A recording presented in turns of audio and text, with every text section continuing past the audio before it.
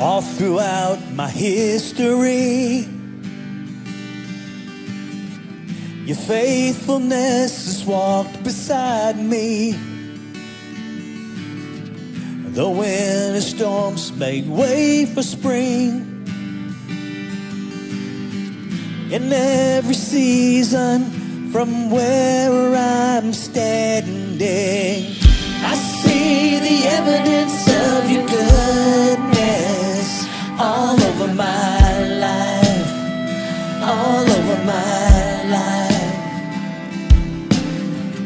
I see the promises of fulfillment all over my life, all over my life. Help me remember when I'm weak. Fear may come, but fear will leave. You lead my heart to victory. You are my strength, and you always will be. I see the evidence of your goodness all over my life, all over my life. I see the promises of fulfillment all over my life, all over my life. See the cross, the empty grave, the evidence is endless. All my sin rolled away because of you, oh Jesus. See the cross, the empty grave, the evidence is endless. All my sin rolled away because of you, oh Jesus. Oh, I see the evidence of your goodness all over my life, all over my life. I see your promises in fulfillment all over my life, all over my life. I see the evidence of your goodness all over my life, all over my life. I see your promises in fulfillment all over my life, all over my life. Oh, why should I fear? Oh, the evidence is here. Oh, why should I fear? Oh, the evidence is here.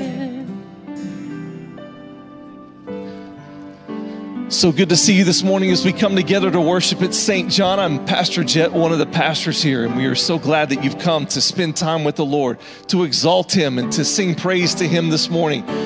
His evidence is all over the place of His love and His grace and His renewal. Let's stand together this morning as we lift up our voice and sing praise in the house of the Lord.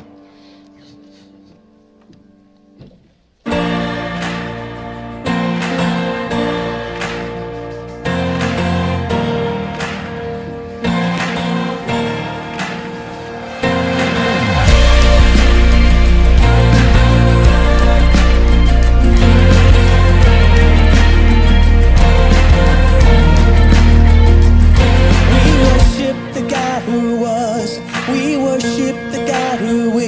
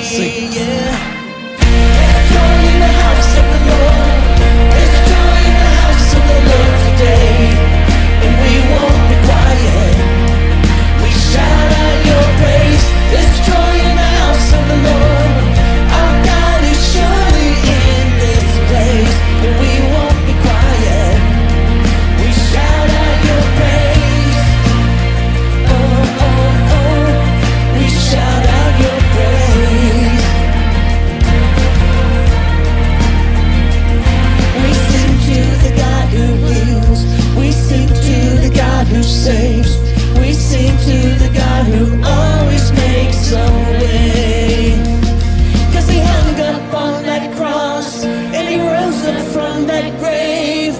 My God, still rolling stones away. There's joy in the house of the Lord. There's joy in the house of the Lord today. And we won't be quiet. We shout out your praise. There's joy in the house of the Lord. Our God is surely in this place. And we won't be quiet. We shout out your praise. We were the beggars, now we're royalty. We were the prisoners, now we're running free. We are forgiven, accepted, redeemed by His grace.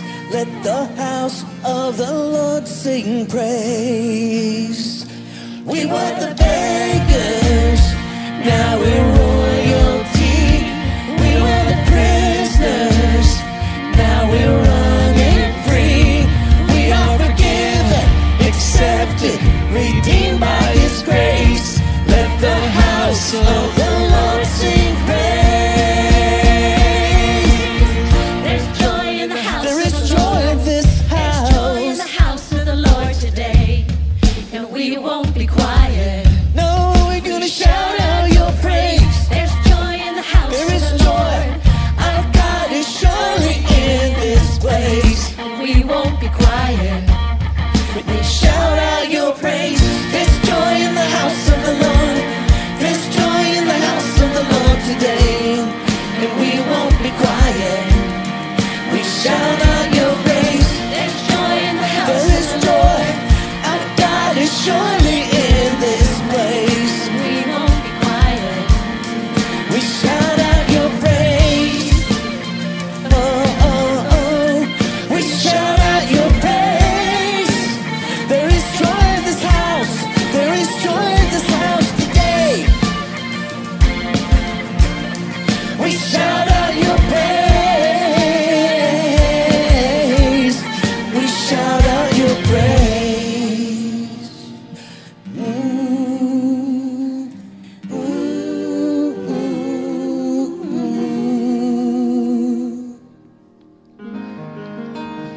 We come with hearts full of joy and praise and gratitude today, for we have a God who is a deliverer. From wherever you've come this morning, maybe you need a new beginning and a fresh touch from the Lord. He's come to lead you into a brand new day as we give praise to Him for His hope and His grace. Let's sing as we celebrate.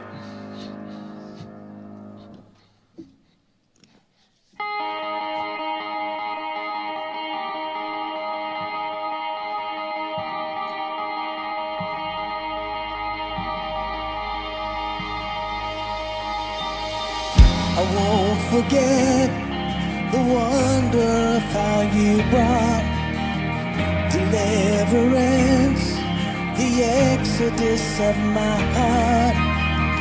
You found me, you freed me, held back the waters for my release. Oh Yahweh, you're the God who fights for me, Lord of every victory. Hallelujah, hallelujah.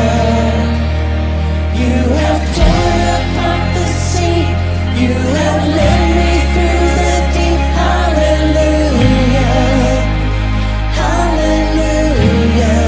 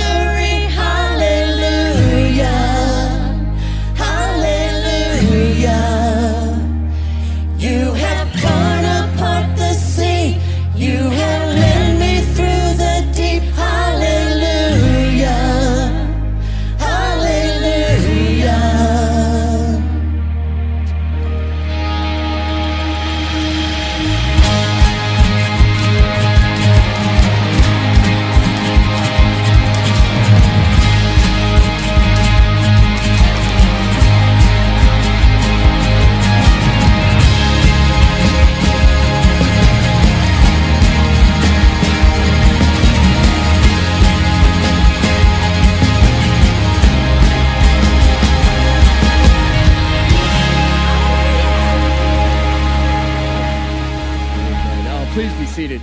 Man, it is great to have you worshiping with us, whether you're joining us online, here in person. We are glad you're here. I'm John, one of the pastors on staff. I'm real thankful for music. I think what a great gift that God provides in music, and then people who can play music well, people who can make it sound well and project it well on the screen so we can sing along. What a wonderful gift, and we are so glad that you're here to worship our God. We want you to know about Jesus today because Jesus changes lives, and he still does so. And we would love to help you get to know Jesus. We would love to connect with you, and we found the easiest way to do that. There are cards right there in front of you, or even easier is to pull out your phone and text the word connect to 833-440-0137. You'll get a link. You can click on that link and share as much information as you feel comfortable doing, and that'll begin a dialogue and a relationship between us and you, and we'd love to get to know you a little bit more. And every single time that a first person connects with us, we donate $10 to the Mansfield Mission Center. They're a great organization in our community. We have a number of people who volunteer over there and serve, and so we'd love to support them, and that's a great way. So if that will encourage you to connect with us, great. We also got a free gift for you, and so if you're here for the first time, please go by our connection counter and get a whole bag full of free stuff. If you're watching online, you connect with us for the first time, give us your address, and we'll send all that free stuff right to you. We are so glad that you are here, and if you'd like to know a little bit more about St. John, this is a great time to do it because next week we've got a Step 1 experience. It's just 1 hour long at 9:30 next week. You can sign up by texting the word Step 1 to that same number, 833-440-0137. We do that about every 5 or 6 weeks so we can have a small group. And I love spending time with just some people who really want to get to know Jesus and our church a little bit more. So we look forward to having that opportunity. And if you're really looking to get involved and connected, we got a great opportunity for you. We've got some mission trips coming up this summer. One is to Alaska to go to some of the remote villages in Alaska, and the other one is down in Belize to go down there into the communities there and just share God's love with those people. Now, if you get our email address, if you've connected with us before and you get our weekly email, some of you have already signed up. In fact, the Alaska trip is filling up fast, and Belize is already starting to fill up. So if you're interested in going, please don't wait much longer because there won't be an opportunity for you to go if you wait too much longer. So you can simply text the word missions with an S, MISSIONS, to 833-440-0137, or on the back of your worship folder, there's a QR code. You can click on that so you can get more information about that and express an interest and find out more information about how to register. So just out of curiosity, how many of you are the grocery shoppers for your household? How many of you go to the grocery store and do that?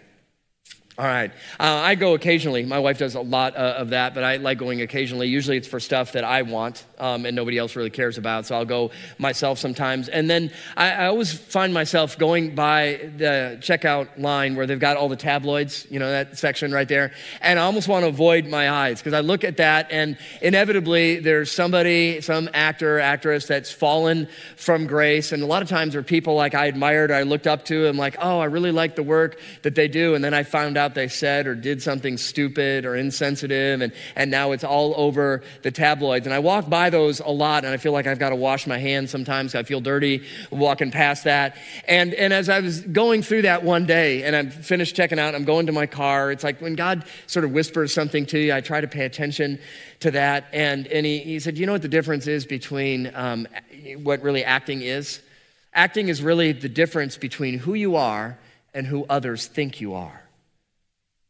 I thought, oh, that will preach. And so I wrote that one down in my phone, and I thought, I got to remember that one because it's not just actors and famous people who have this problem. Boy, the church has this problem. There's a lot of pastors that have fallen, a lot of church leaders that have fallen because who they think they are and who others think they are and who they really are, there's a vast chasm between that. The writer to Proverbs wrote this about this dichotomy between it. He says this in Proverbs chapter 10, whoever walks in integrity, that means there's really no gap between this, who you are and others think you are and who you are, there's no gap, that's integrity.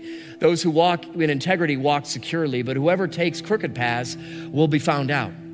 In our world of social media and cameras everywhere, we will be found out. That's just the way things go nowadays. So how are we to live? Well, James had this beautiful passage that he wrote. The brother of Jesus said this. He said, whoever looks intently into the perfect law that gives freedom Now, we don't think of law and freedom going hand in hand, but they do, and we're going to be talking about that. The perfect law that gives freedom and continues to do it, not forgetting what they've heard, but doing it. They will be blessed in what they do.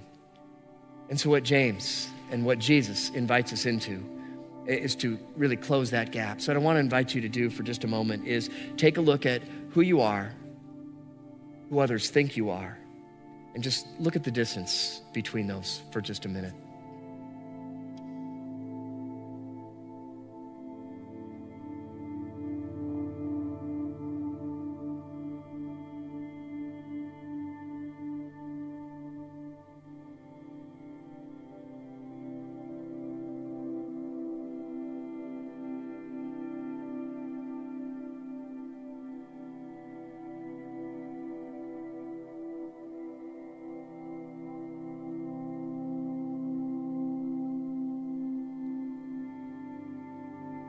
I'll let you in on a little secret if you haven't figured this out already. There's always going to be a gap between who you are and who others think you are. None of us get this perfect. And so what do you do to fill in that gap? Well, you can try to cover the gap, I suppose, or pretend it doesn't exist. You could ignore the gap, or you can fill it in with Jesus and allow Jesus to speak into that and begin to close that gap more and more and more, so that who you are and who others think you are really the same person. And it's a wonderful gift that God gives to Jesus' followers. He forgives us. We don't have to run and hide from the Father. We get to do just the opposite. We get to run to the Father because of Jesus and because of his death and his resurrection.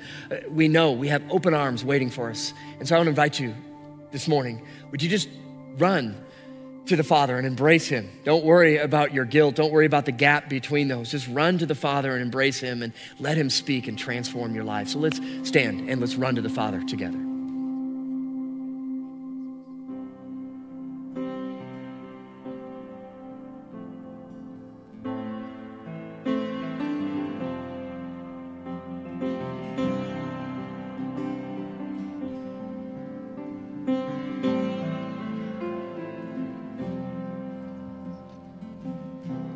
I've carried a burden for too long on my own.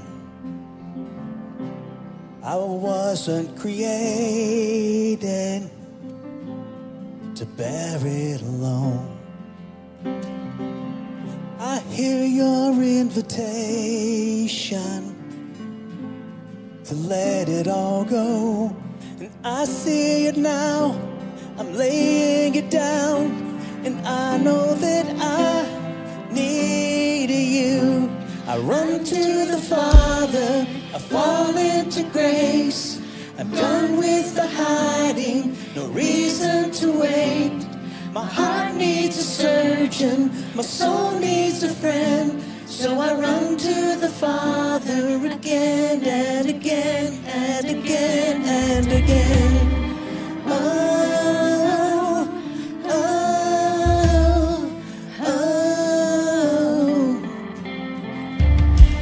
You saw my condition, had a plan from the start. Your Son for redemption, the price for my heart. I don't have a context for that kind of love. I don't understand, I can't comprehend. All I know is I need you. I run to the Father, I fall into grace.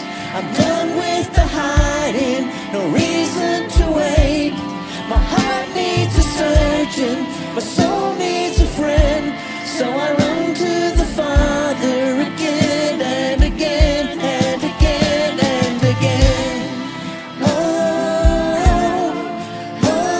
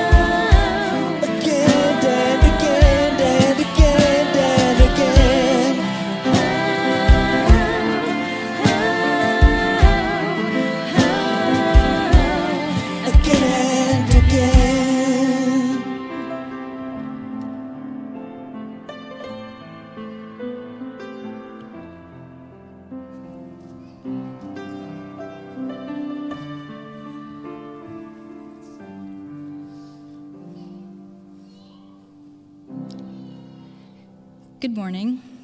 Today's scripture reading is Numbers chapter 35, verses 9 through 15.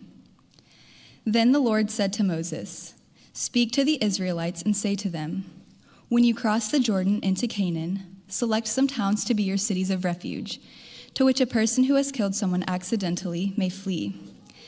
They will be places of refuge from the avenger, so that anyone accused of murder may not die before they stand trial before the assembly. These 6 towns you give will be your cities of refuge. Give 3 on the side of Jordan and 3 in Canaan as cities of refuge. These 6 towns will be a place of refuge for Israelites and for foreigners residing among them, so that anyone who has killed another accidentally can flee there." This is the word of the Lord. Please be seated. So take a look around. What do you have that God hasn't given you? Every heartbeat, every breath, every good and perfect gift comes from Him. He is the ultimate giver. He literally gives us gifts that we can't comprehend. Think about this. There are more electrical impulses generated in one day by a single human brain cell than by all the telephones in the world. Or how about the fact that food tastes delicious? It didn't have to taste delicious. It could have all tasted like kale. But no, it's fantastic. We plan our day around good-tasting food. God gave us this. And then there's our health. We're not healthy because we deserve it. We didn't jump in a 55-gallon drum of yogurt and spinach. Our health is a gift that is too often taken for granted. God has always given to me knowing that He would get little in return. He is a Father that enjoys giving good gifts to His children. I've heard it said that it's possible to give without loving, but you can never love without giving. And that is His example. For God so loved the world that He gave.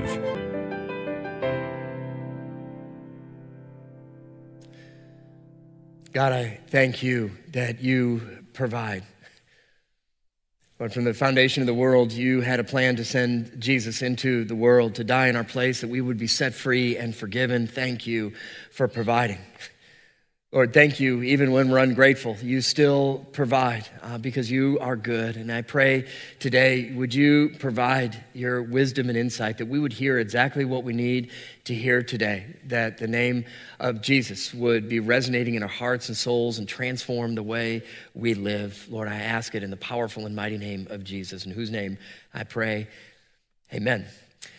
Some of you know when I started my ministry a long time ago, I did a lot of student ministry, and we do trips, because just getting people out of the environment, there's something that changes when you get people into a different environment. And we'd do some mission trips and some camp trips, and then we'd do just some fun trips. But even on these fun trips, I wanted kids to learn something from that, not just from the Bible study, but something about life. And so every once in a while on these fun trips, whether it was a ski trip or going somewhere on a beach, we'd get these condos that we'd rent, and we'd put kids in a room, and I would say, you're gonna need now to go grocery shopping, and here's your budget. So you've gotta plan out your meals, and this is one time. We're not going to the grocery store 8 times, one time. And so this is it. So plan well, and you got to stick within your budget. And so they'd all work hard and like, oh, wow, I didn't know it's this complicated to go to a grocery store. I'm like, yeah, welcome to adulting. This is what adults do with their life. They plan things in advance and think about how much money they have to spend. And so on one of these trips, I found when I first started ministry, I had a whole list of rules that I wanted everybody to follow. And then I was miserable, because then I was just the policeman running around enforcing rules all the time, trying to remember what rules I told them about, which ones I forgot to tell them about. And so I really whittled that down. I said, what are the really 3 most important rules that I just want them to follow? And so number 1 was be where we say we're going to be, on time, every time. That was rule number 1. Rule number 2 was there are no boys in the girls' rooms and no girls in the boys' rooms unless there's another adult present. And rule number 3 was don't put any dish soap in the dishwasher.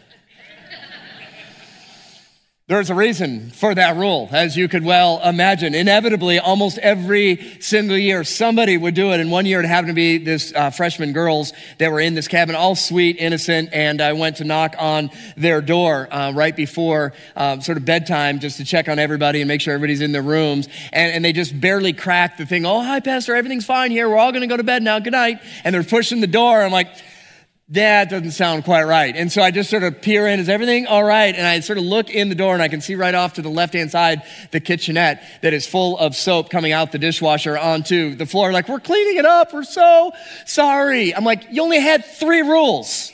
Like, that's one rule of 3. Like, I don't have many rules. That was it. Why? Like, oh, we ran out of the dishwasher detergent, so we just thought we could put some in there. And, rules. I don't know how you feel about rules. Rules, are good, but when we think of rules, especially if you've grown up in the church at all, you think of rules, you're probably thinking of the 10 Commandments, right? Moses coming down from the mountain with the tablets. That's probably what you're thinking of with that. And rules necessarily aren't a bad thing. In fact, could you imagine what the world would be like if there were no universal rules and everybody just did whatever they thought was right and the thing to do? Well, we're not too far removed from that at all, where people just want to do whatever they want. So what do we do then with God's words, with God's law, with God's commandments? What do we do with these things that God has given to us? Because the law itself is a gift that God provides. Like, I don't really think I like the law. I don't think I want that to be one of the gifts. I like the other gifts. I like grace. Grace is a great gift. Love is a gift. How about things? I like when God gives things. That's a great gift. But I'm not sure the law is one of those things I really want to gravitate to. What I want to do with you today a little bit is maybe paint a little bit different picture for you on the law and what it entails. Because the law comes first recorded in Exodus chapter 20, and the words that are actually spoken there are interesting, because I learned them as commandments. Like, thou shalt not, you better not, slap your wrist kind of thing. That's the way I was taught them growing up. But you read Exodus 20, and it says this, and God spoke all these words, dabar in Hebrew. God spoke all these words. He didn't speak all these commandments. We call them commandments. He spoke these words to the people. And what he was laying out for them in Exodus chapter 20 was, here's a better way to live. Here's my covenant. Would you choose to follow me? And if you do these things, you're choosing to follow me. If you don't, you're choosing not to follow me. And he lays out for them these words. Gives a little different twist than commands. If you could look at them a little bit differently, like even the first one, you shall have no other gods before me. Could you imagine what it would be like? And I imagine most of you, the reason you're here today or you're watching is because you want to be closer to God. Could you imagine if nothing got in the way of your relationship with God? That you had such an intimacy with him. It's almost like you could see him and touch him and feel him. That he was right there leading, guiding, and directing your life. You're like, yeah, that would be incredible. Of course it would. This is what God wants to do. Remember the Sabbath day and keep it holy. Could you imagine what it would be like to have a day that you just dedicate to doing nothing? It's just rest and reflection and rest, remembering that God provides everything for you. Oh, wouldn't that be nice to have that to look forward to every single week instead of living 24/7 the way we do in our world today? Or how about coveting? Wouldn't it be nice to be perfectly content with your intellect and with your athletic prowess and with everything about you, that you're not busy comparing yourself with everybody else? Oh, that would be incredibly freeing. Of course it would. And this is what God lays out for us in his words that he spoke, his covenant to his people. He provided for them a picture of what it looks like. But if you know the story, if you've grown up in church, they rejected it time and time again. Like, I know that's what you said to do, but we want to grumble and we want to complain. We want to do our own thing. We want to go back to Egypt. We don't like it here. And they're constantly whining and complaining, choosing to reject God's covenant. And so what should have been about a 40-day walk from Egypt to the promised land was a 40-year journey through the wilderness. Why? Because God gives makeup exams. And God says, you're going to learn.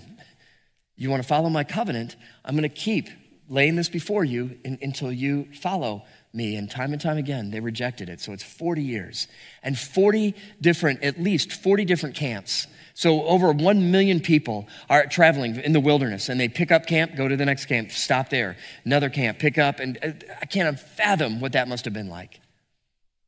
But this is what they do because they rejected the covenant. So let me ask you this question. Was the law bad then, or were they bad? We'd say, oh, well, no, they're bad, of course, because they grumbled, they complained, they should have known better, and they're bad. And before you're too quick to answer that question, let me maybe pose it a little different way. When you think about the law, and you look at God's law, and you realize you don't measure up, what do you do in that moment? Well, I'll lower the expectations, right? That's an easy thing to do because then I can meet the expectation. The expectations are too high. Let's lower the expectations. Now, I worked really hard to find this picture, and I don't know where it disappeared to, but I didn't want to waste any more time looking for this. But somewhere in the archives in my house is a picture of me dunking a basketball. It is a great picture. You're just gonna have to use your imagination with me if you would. I mean, it is King James-esque kind of thing where it's just like this over the rim, throwing it down with this intense look on my face. It is impressive to look at. I was dying to find it. I just couldn't. It's taken from about waist up, which is good because if you could see the whole body, you'd see I'm about this far off the floor with that because I'm 5'8" and I don't have a great vertical jump from that standpoint. And you're like, well, how did you dunk on a 10-foot high basketball rim? I didn't dunk on a 10-foot high basketball. We lowered it to 6 foot. That's what we did. And I could dunk on a 6-foot rim. That's easy for me to do. I can't do it on a 10-foot rim. You're like, well, you're not really dunking a basketball. But yet that's what we do with God's word. We'll take it and go, well, I can't really measure up to that. Let me just lower it down here where I can slam dunk it and I can feel good about myself. So wait a minute, is the law good or am I? Which one's bad? And we have a tendency to lower our expectations over and over. And it's really the law of God, these commands, these words of God that show us that we need a Savior because I can't do it. And instead of lowering the expectations, we should keep them where God put them because it reminds us, I can't do it. I need a Redeemer. I need a Savior. I need help. And this is what God invites us into. Because really what we deserve are all the punishments that come along with this. That's what the Israelites wandering the wilderness deserve. They didn't deserve for God to keep them alive and take them to the promised land. They deserve nothing but the curses because they chose to reject God's covenant. We deserve the same thing. But fortunately, God is long-suffering. And God is incredibly patient. And how do we know this? Well, because this is the way God describes himself. We go back, if you've been reading your Bible with us, if you remember this verse from Exodus, this is one good Jews have memorized, Exodus 34, as he passed in front of Moses proclaiming the Lord, the compassionate and gracious God, slow to anger, long of nostril, abounding in love and faithfulness. And it's a good thing God is slow to anger, because if he was quick-tempered, none of us would be here today. Because none of us measure up to God's law. And so why is God long-suffering? Why is he abounding in love and faithfulness? Because he knows we'll make mistakes. He knew the Israelites were going to make mistakes. He knows I'm going to make mistakes. He knows you're going to make mistakes. This is why he's long-suffering. And so our text that Emma just read for us a moment ago, if you're reading through the Bible with us, you're going to get to it on Saturday. But I couldn't really pass up the opportunity to talk about it because I love the picture that it gives. They're called cities of refuge. And these cities of refuge were going to be 3 on each side of the Jordan. I got a map of this so you can get a visual picture of it. 3 on each side of the Jordan River, and there's the Dead Sea down there. And those red circles are about a day's journey. So about anywhere you were in that Holy Land, you're about 1 day's journey away from one of the cities of refuge. What were the cities of refuge for? Well, in case you accidentally killed somebody, there would be an avenger, a Gaal, a redeemer that would come after you. And that would be one of the family members of somebody you killed. And they would kill you because it was an eye for an eye and tooth for a tooth. And so if you think you killed somebody innocently, you could flee to one of these 6 cities of refuge. And in that city of refuge, you would be safe from the Redeemer. And I love the picture of these cities of refuge. And you're like, well, I don't plan on killing anybody. I'm not traveling over there to get to a city of refuge. I don't think I really need a city of refuge. So let me ask you a different question. When you make a mistake, when you stumble, when you fall, where do you go for refuge? Where do you go for refuge? I imagine some of you might go, because this I know is a popular one, you go to excuses. That's where you go. It's not my fault.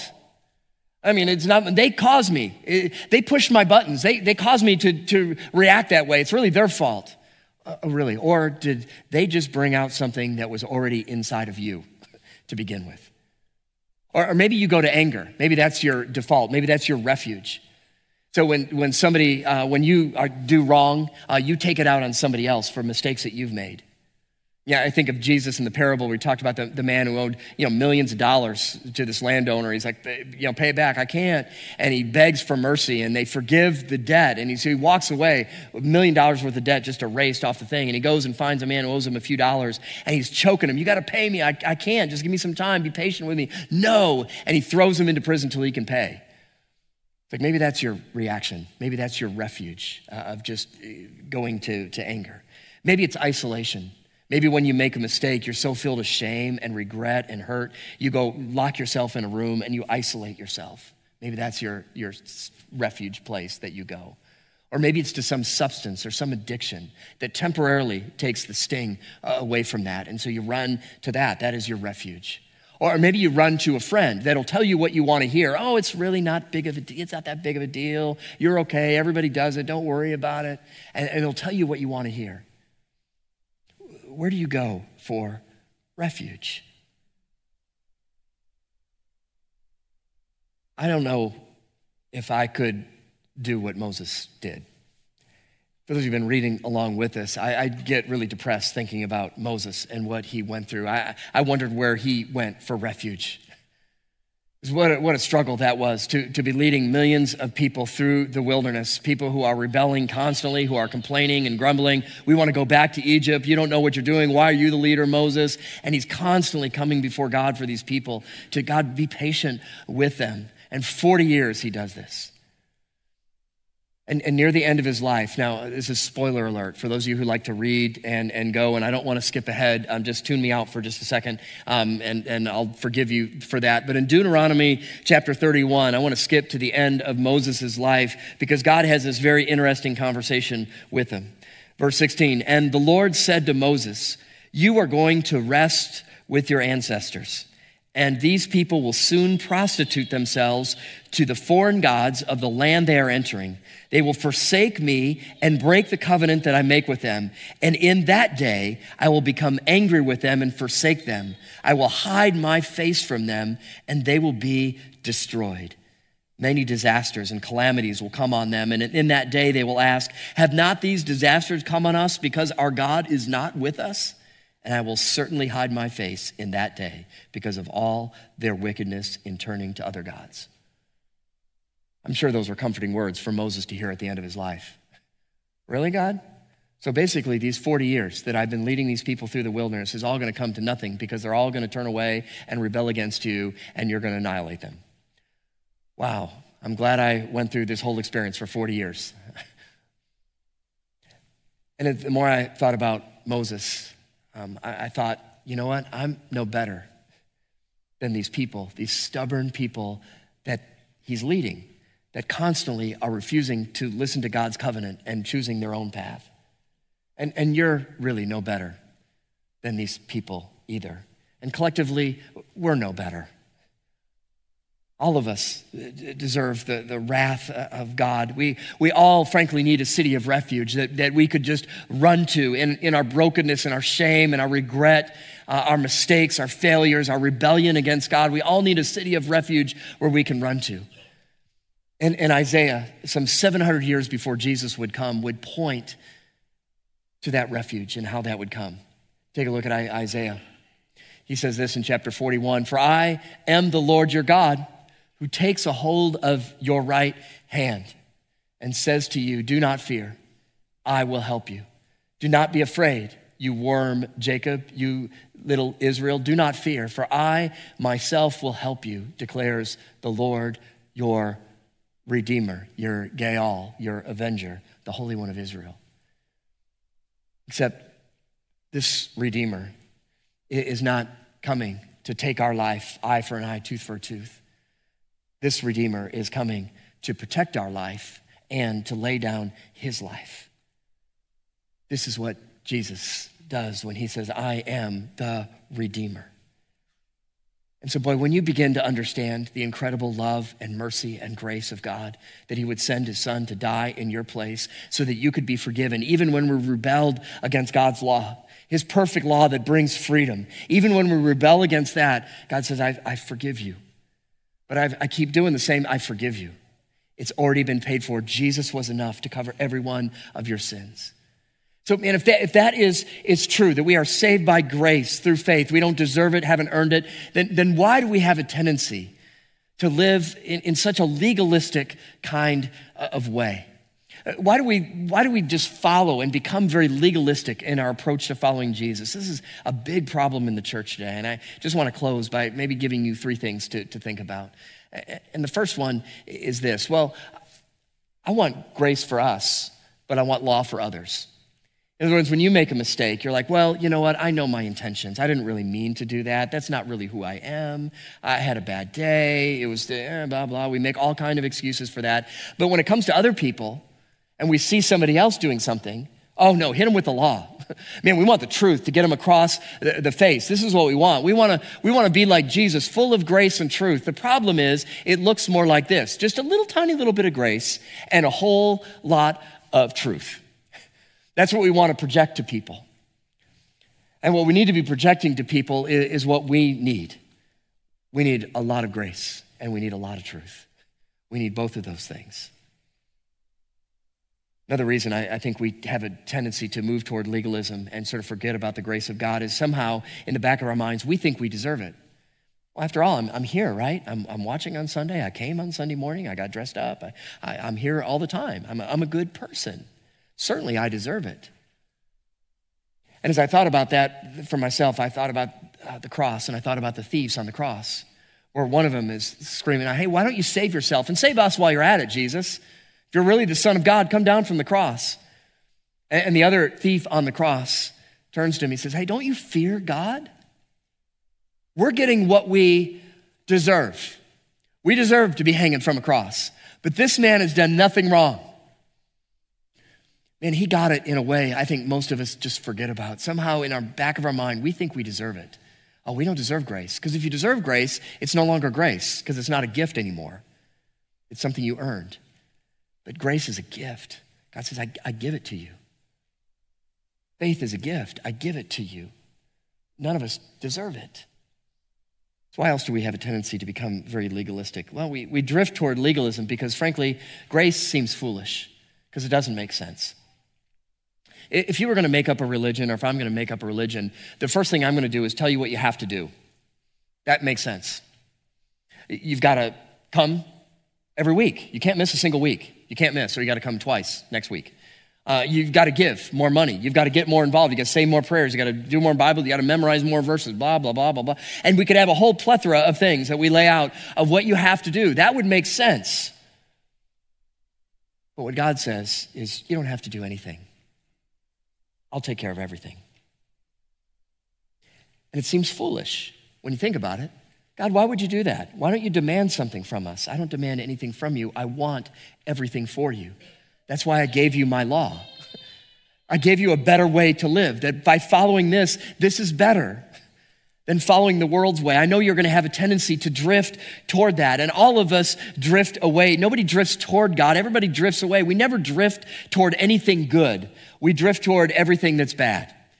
None of you who have a good financial portfolio, have a good emergency fund. So if something happens, you've got cash that can take care of that. You can absorb that. You don't have to worry about where your next meal is coming from because you've budgeted well. You've got a retirement fund. I've never met anybody who's done all of that. And how did that happen? I don't know. It just appeared. I never thought about it at all. No, you worked hard and you sacrificed to get that. I've never met anybody in shape and asked them, how'd you get in shape? Well, I don't know. It just sort of happened. This is the way I am. I can run miles and I can exercise and I never eat well. And it just happened that way. No, they sacrificed and they worked hard to get there. And this is what God reminds us too. We're not going to drift toward him. We're going to drift away from him. And God holds out his law, not to shame us, but to show us we need a redeemer. We need a savior. We We need a city of refuge that we can run to when, not if, when we make mistakes over and over and over again. So where do you run? Do you run to the Father? And every time I drive into Mansfield from my house and come here to church, I pass this sign entering Mansfield. And I tell you, as I was putting this message together and I passed that sign, I just thought, I'm like, I live in a city of refuge. Not that Mansfield is a city of refuge, but I live. And if Jesus lives in you, you are a city of refuge. Wherever you are a city of refuge.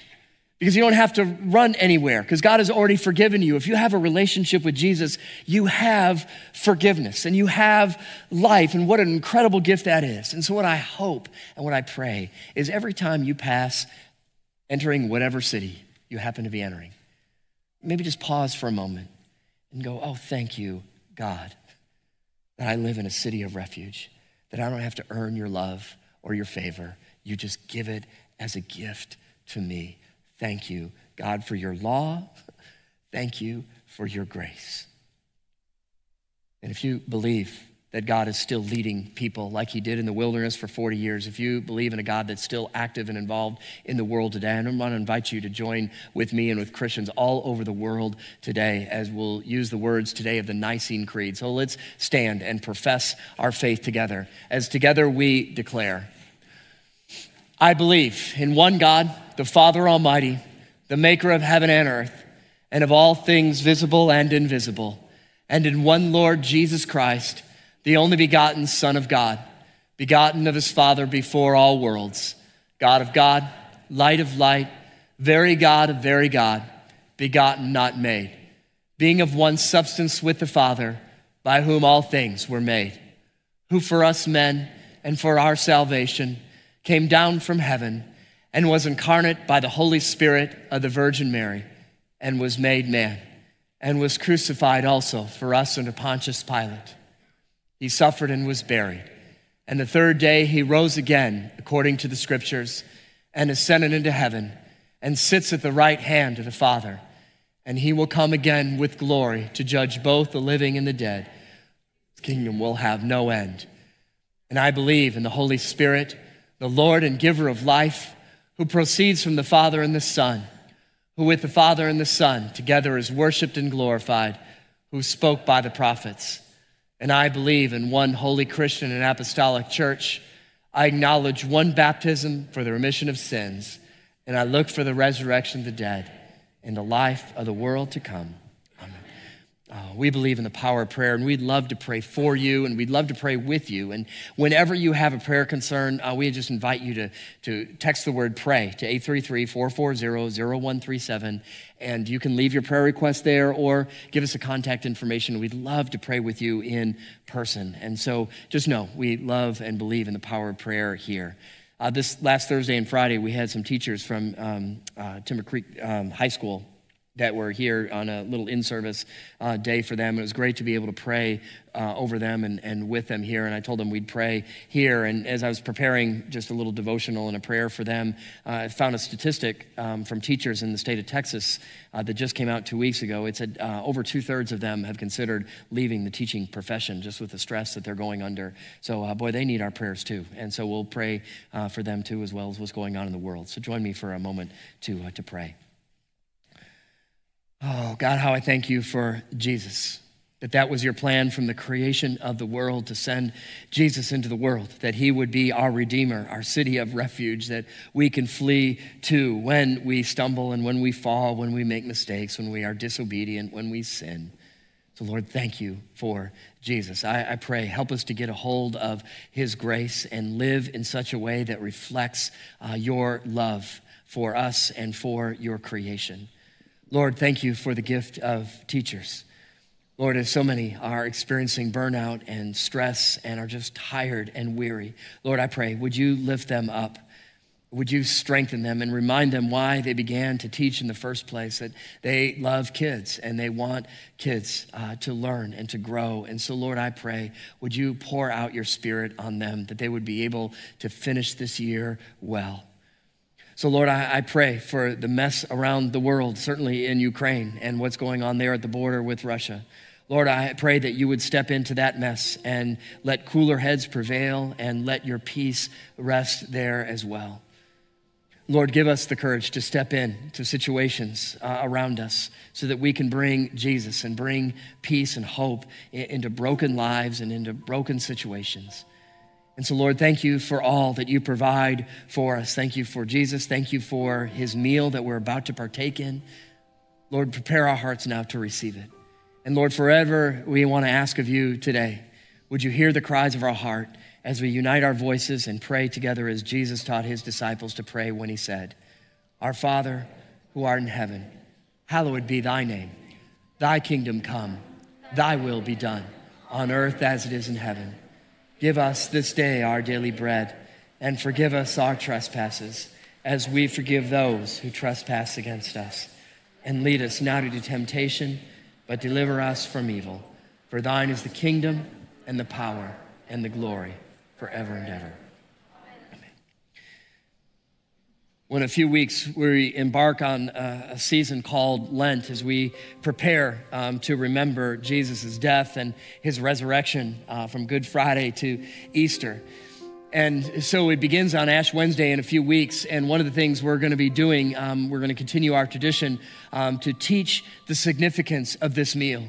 And so we want to invite all of you. It changes every year. So if you're like, I went last year, come again this year because it's different this year. And it's a 4-week class, Wednesday night, 6:30 to 7:30 in our youth room starting March the 9th. And you can simply text the word communion to 833-440-0137 so we know how many folders to prepare and how many tables to set up and all that. I'll guarantee you it'll open up your eyes to see this incredible gift in different ways. I'm still learning the significance of this. And so we invite you to join. It's intergenerational, to be a great experience. So I invite you to come and be a part of that. And so remember what Jesus did when he met in the upper room with his disciples, when he took a loaf of bread and giving thanks to his Father in heaven, he broke it and he gave it to his disciples. And this morning, if you're a disciple of Jesus, he gives it to you and says, take and eat, for this is my body, which is broken for you. Do this in remembrance of me. Then following supper, he took a cup of wine, again giving thanks to his Father in heaven, said, now drink of this, all of you, for this is my blood, which is shed for you for the forgiveness of all of your sins. Do this and do this often in remembrance of me. So we're going to come to the table that's been prepared for you. The ushers will help you come down the side aisle here, and you'll receive the body of Christ, the bread, and you'll receive the blood of Christ, the wine. You can pick that up on the table, and then there's a little basket here in the middle, and then to go back to your seat. So let's celebrate this meal. It's a gift of God that God provides for us. So I invite you to come to the table. It's been prepared for you. Please be seated.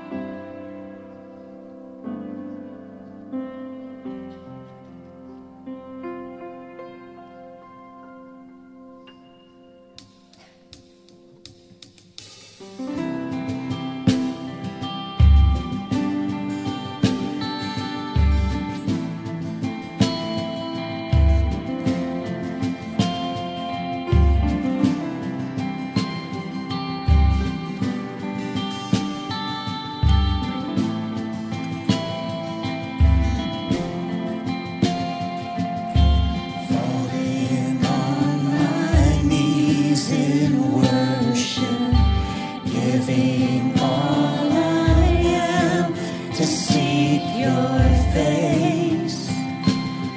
Lord, all I am is yours.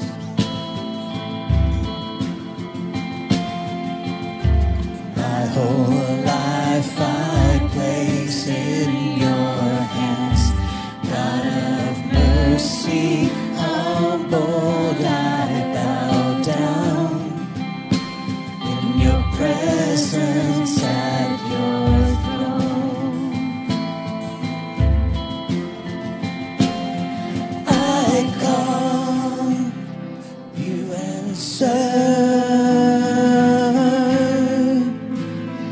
and you came to my rescue, and I wanna be where you are.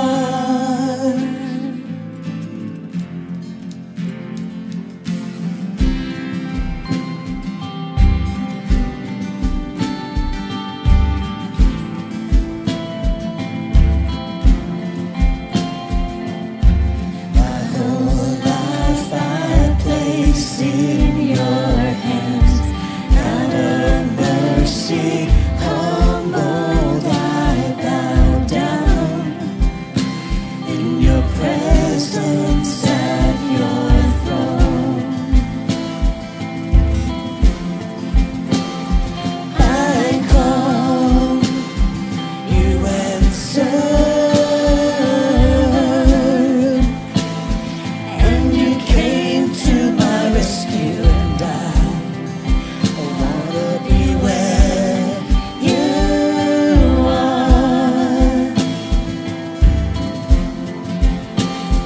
I call, you answer, and you came to my rescue, and I wanna be where you are.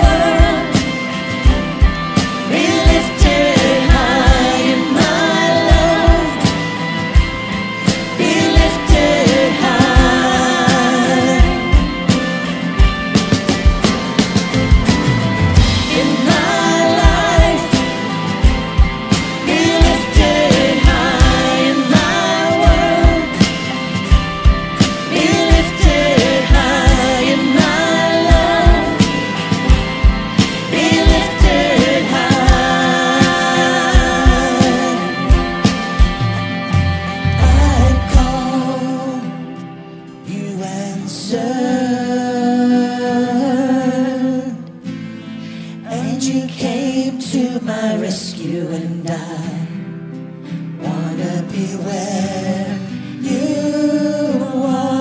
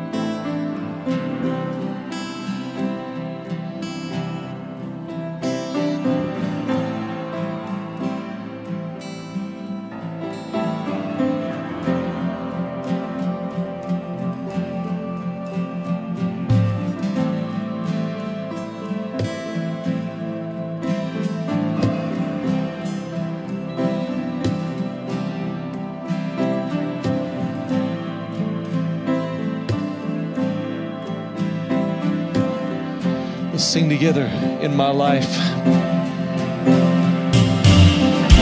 My life be lifted high, in my world be lifted high, in my love be lifted high. In my life.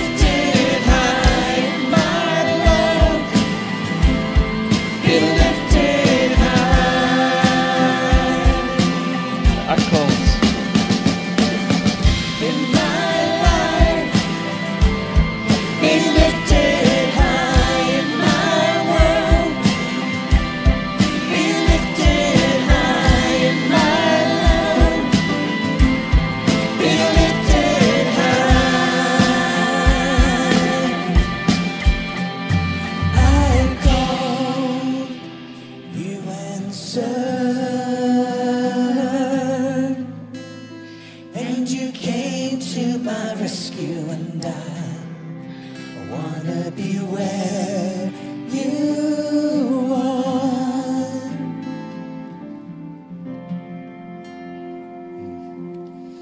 Amen.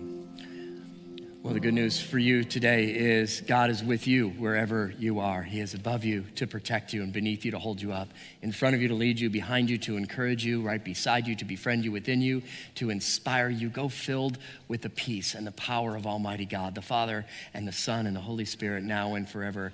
Amen. So glad you chose to worship with us this morning. If you're looking for another opportunity, you want to see what it's like from the booth back there behind the scenes. They're doing a little behind the scenes thing this afternoon at 1 o'clock. So you want to get some lunch and come on back and see what that looks like. If it might be something that you'd be interested in volunteering and help us produce our Sunday morning experience, we'd love to have you be a part of that. So have a wonderful, wonderful day today. Thank you so much for worshiping with us. God be with you. Amen. All throughout my history, Good to see you. your faithfulness has walked beside me. The winter storms made way for spring. In every season, from where I'm standing, I see the evidence of your goodness all over my life, all over my life. I see your promises in fulfillment all over my life, all over my life. Help me remember when I'm weak. Fear may come, but fear will leave. You led my heart to victory. You are my strength, and you always will be. I see the evidence of your goodness all over my life, all over my life. I see your promises in fulfillment all over my life, all over my life. See the cross, the empty grave, the evidence is endless. All my sins rolled away because of you, oh Jesus. See the cross, the empty grave, the evidence is endless. All my sins rolled away because of you, oh Jesus. I see the evidence of your goodness all over my life, all over my life. I see your promises in fulfillment all over my life, all over my life.